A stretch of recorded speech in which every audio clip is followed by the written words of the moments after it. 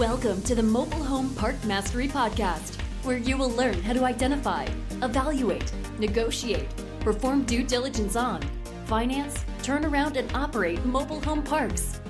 And now, here is your host, the fifth largest mobile home park owner in the United States, Frank Rolfe. We're in football season now, and it's amazing how games can often change so dramatically. There can be such a shift in momentum out of nowhere, and the same happens in many mobile home park deals you can evaluate.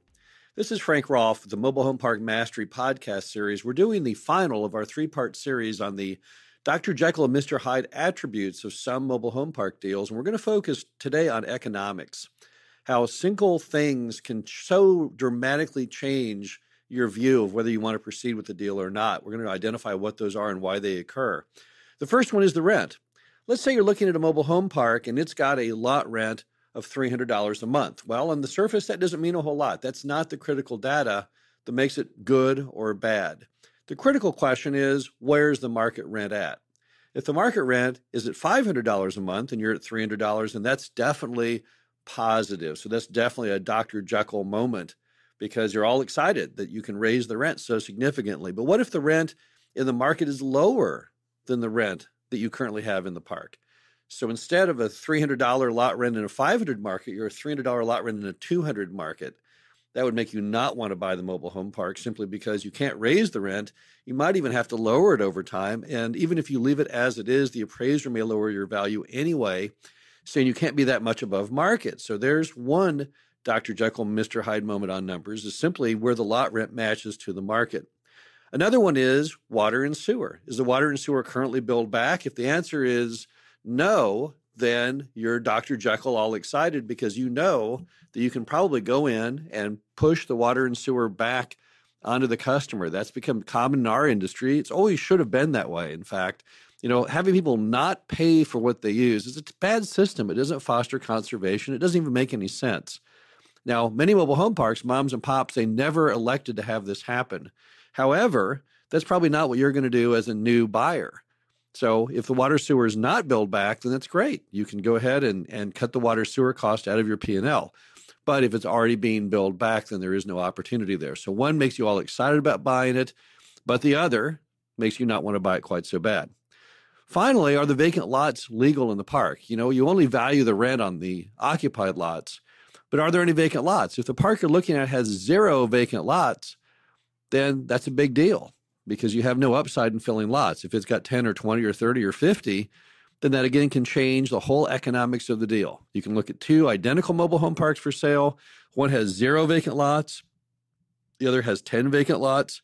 And the 10 vacant lot will look superior. And the 0 may be that one little extra thing that makes you not buy it. So again, another Dr. Jekyll, Mr. Hyde moment.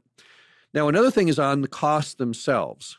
There's a lot of different costs in a mobile home park, but there are only really 2 that are going to make you excited about buying it. One, water and sewer leaks. You'd be shocked how many parks we look at, mom and pop have let these water sewer leaks fester, sometimes for years. The biggest one we ever looked at was in Kentucky. The park owner was letting the water and sewer leak at the rate of $5,000 per month, because he had some crazy notion that it was impossible to fix it, and or the cost to fix it would cost more than that $60,000 a year. And it's completely crazy. Somehow some plumber had got to him and played a mental game on him, and he believed that these water and sewer leaks were all into the streets.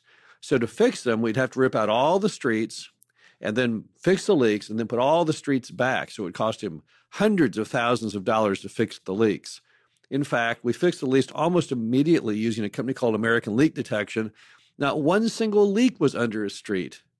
So he had wasted all that money for all that time. In fact, his streets were green with algae because the water had run for so long, and he could have fixed it so easily. So there is a Dr. Jekyll moment where you'd say, okay, I want to buy the park because it's got this big old water sewer leak. I can fix that.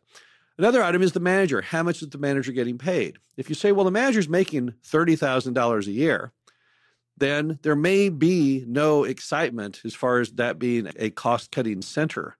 However, if the manager's making $100,000 a year, as we've seen in some parks we've bought, and the going rate's $30,000, then there's obviously big savings there.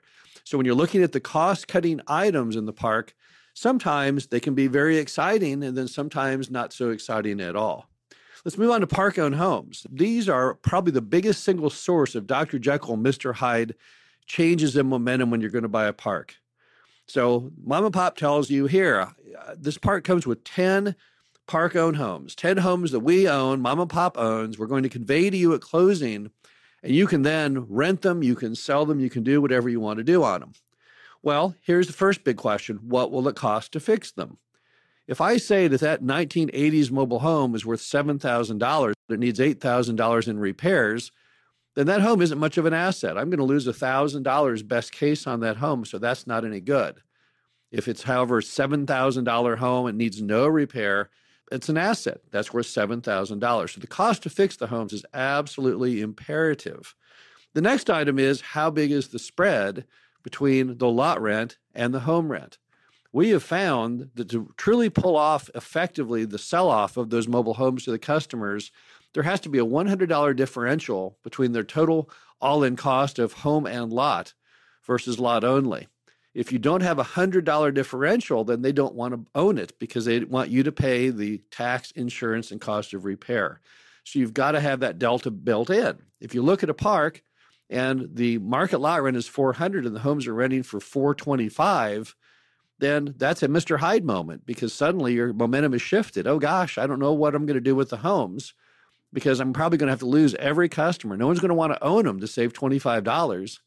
And as a result, I'll have to go in there and fix them and rehab them. It'll cost me thousands of dollars and run the ads and show them. And so the momentum has obviously then dramatically changed. Another item is the simple fact that there are park-owned homes. Many times the momentum changes in the deal and it goes from Dr. Jekyll to Mr. Hyde simply because the pain and suffering that you have to do to unload those homes. Mobile homes are not super simple to do. You know, renting lots is super easy. You don't have to do anything but rent the ground, have access to working utilities, pothole-free roads, and you're in business. But when you get into the homes, it's a whole other matter. You have to know all the laws on minimum habitability warranty, often get your dealer's license. You've got to run the ads, answer the phone, set up showings, show the homes, sell the homes, repair the homes. So it's a whole other matter. And sometimes you totally change the momentum simply by inclusion of park-owned homes. So that's a big deal. Another thing that can change momentum dramatically overnight is where is the lot rent of the park in relation to the market? And the reason that's such a big issue with park-owned homes is the only positive they have is the ability to reset rent internally. Think about that for a minute. If the market for a mobile home park lot in your market is $350 and mom and pop have priced them at $150 on the privately owned homes, on those park-owned homes, you can reallocate that to a full $350 day one. You don't have any notice provision. There's nothing because it's all internal just to you.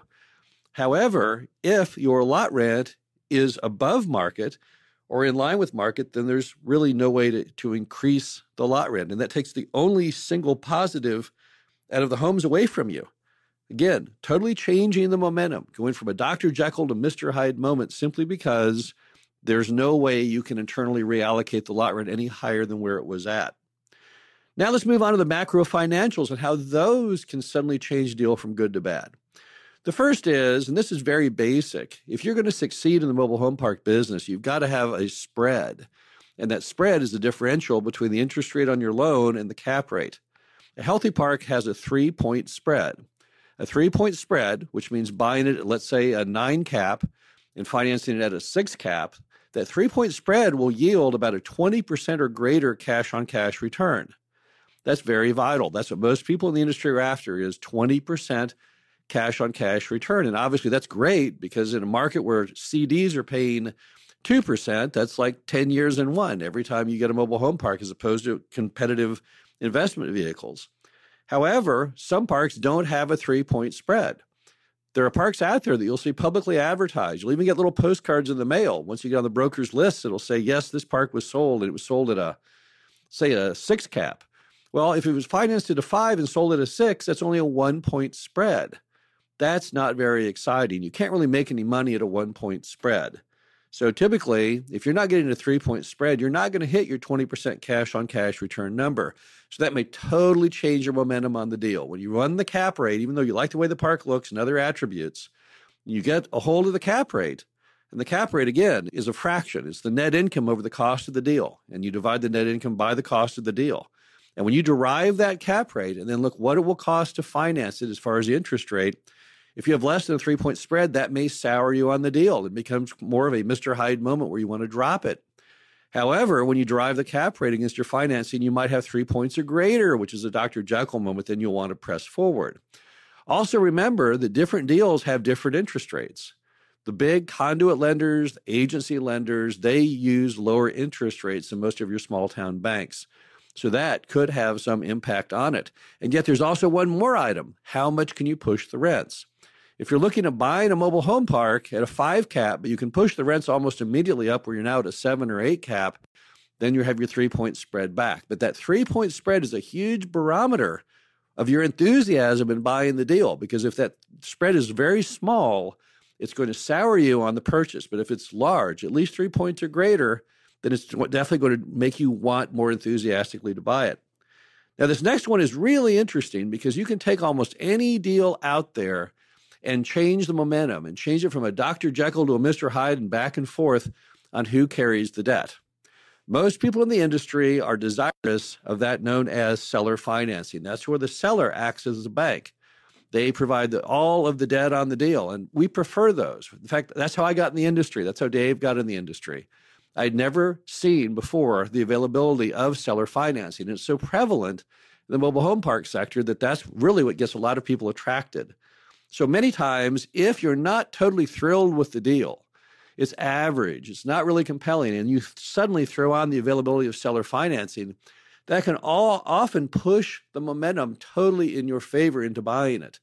It's a total Dr. Jekyll, Mr. Hyde pivotal moment, whether mom and pop will carry the paper. So when you're looking at a deal and it's just average, sometimes you can change that by saying, hey, mom and pop, I'll still buy it if you carry the paper, and that'll push you over the top. It could also pull the rug out from under you.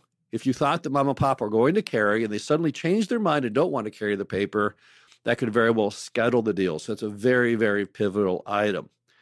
Finally, how much down you're going to put. There's an old saying in the business that any deal can be cured with zero down non-recourse debt. And that's not far off. That is kind of true. People will do crazy things to buy deals with zero down, which means no out-of-pocket cost, and non-recourse debt, because what it means is you have nothing at stake in the deal. I bought a park once in San Angelo, Texas, and that's exactly how it was pitched to me. Zero down, non-recourse, why would you not do it? Now, it had all kinds of problems. It had 70 abandoned homes in it. It only had one resident in it, a complete, total mess.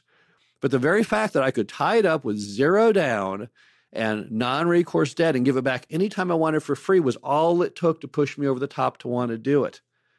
So often you will do that. Now, there are limitations to that. Zero down non-recourse debt is not going to save you if you buy a property that's environmentally contaminated, because they can still come after you.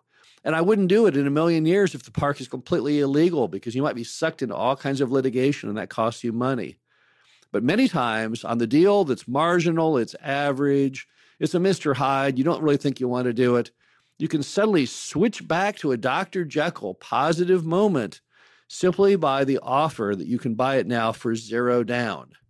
Zero down is key. Now, you'll notice I also said non-recourse. That's because a zero down deal with recourse doesn't get you anywhere. That means you put no money down, but you still have everything at risk in the thing. Because if the deal goes south, you have to pay the differential between the loss of what it sells for at auction and what you had it bought for. However, zero down non-recourse, that alone can sometimes make you do things you wouldn't normally do. And that alone is the most pivotal Dr. Jekyll and Mr. Hyde moment in any mobile home park you'll look at buying. This is Frank Rolfe, the Mobile Home Park Mastery podcast series. I hope you enjoyed our 3-part series on the Dr. Jekyll and Mr. Hyde things in mobile home park purchasing that can totally swing the deal from I want to buy it to I don't want to buy it. So we'll be back shortly with some new exciting topics. And again, thanks for being here, and talk to you next week. Thank you for listening to the Mobile Home Park Mastery Podcast. Be sure to visit us at mhpmastery.com to subscribe to the show, read our show transcriptions, and access all of our great information on mobile home park investing.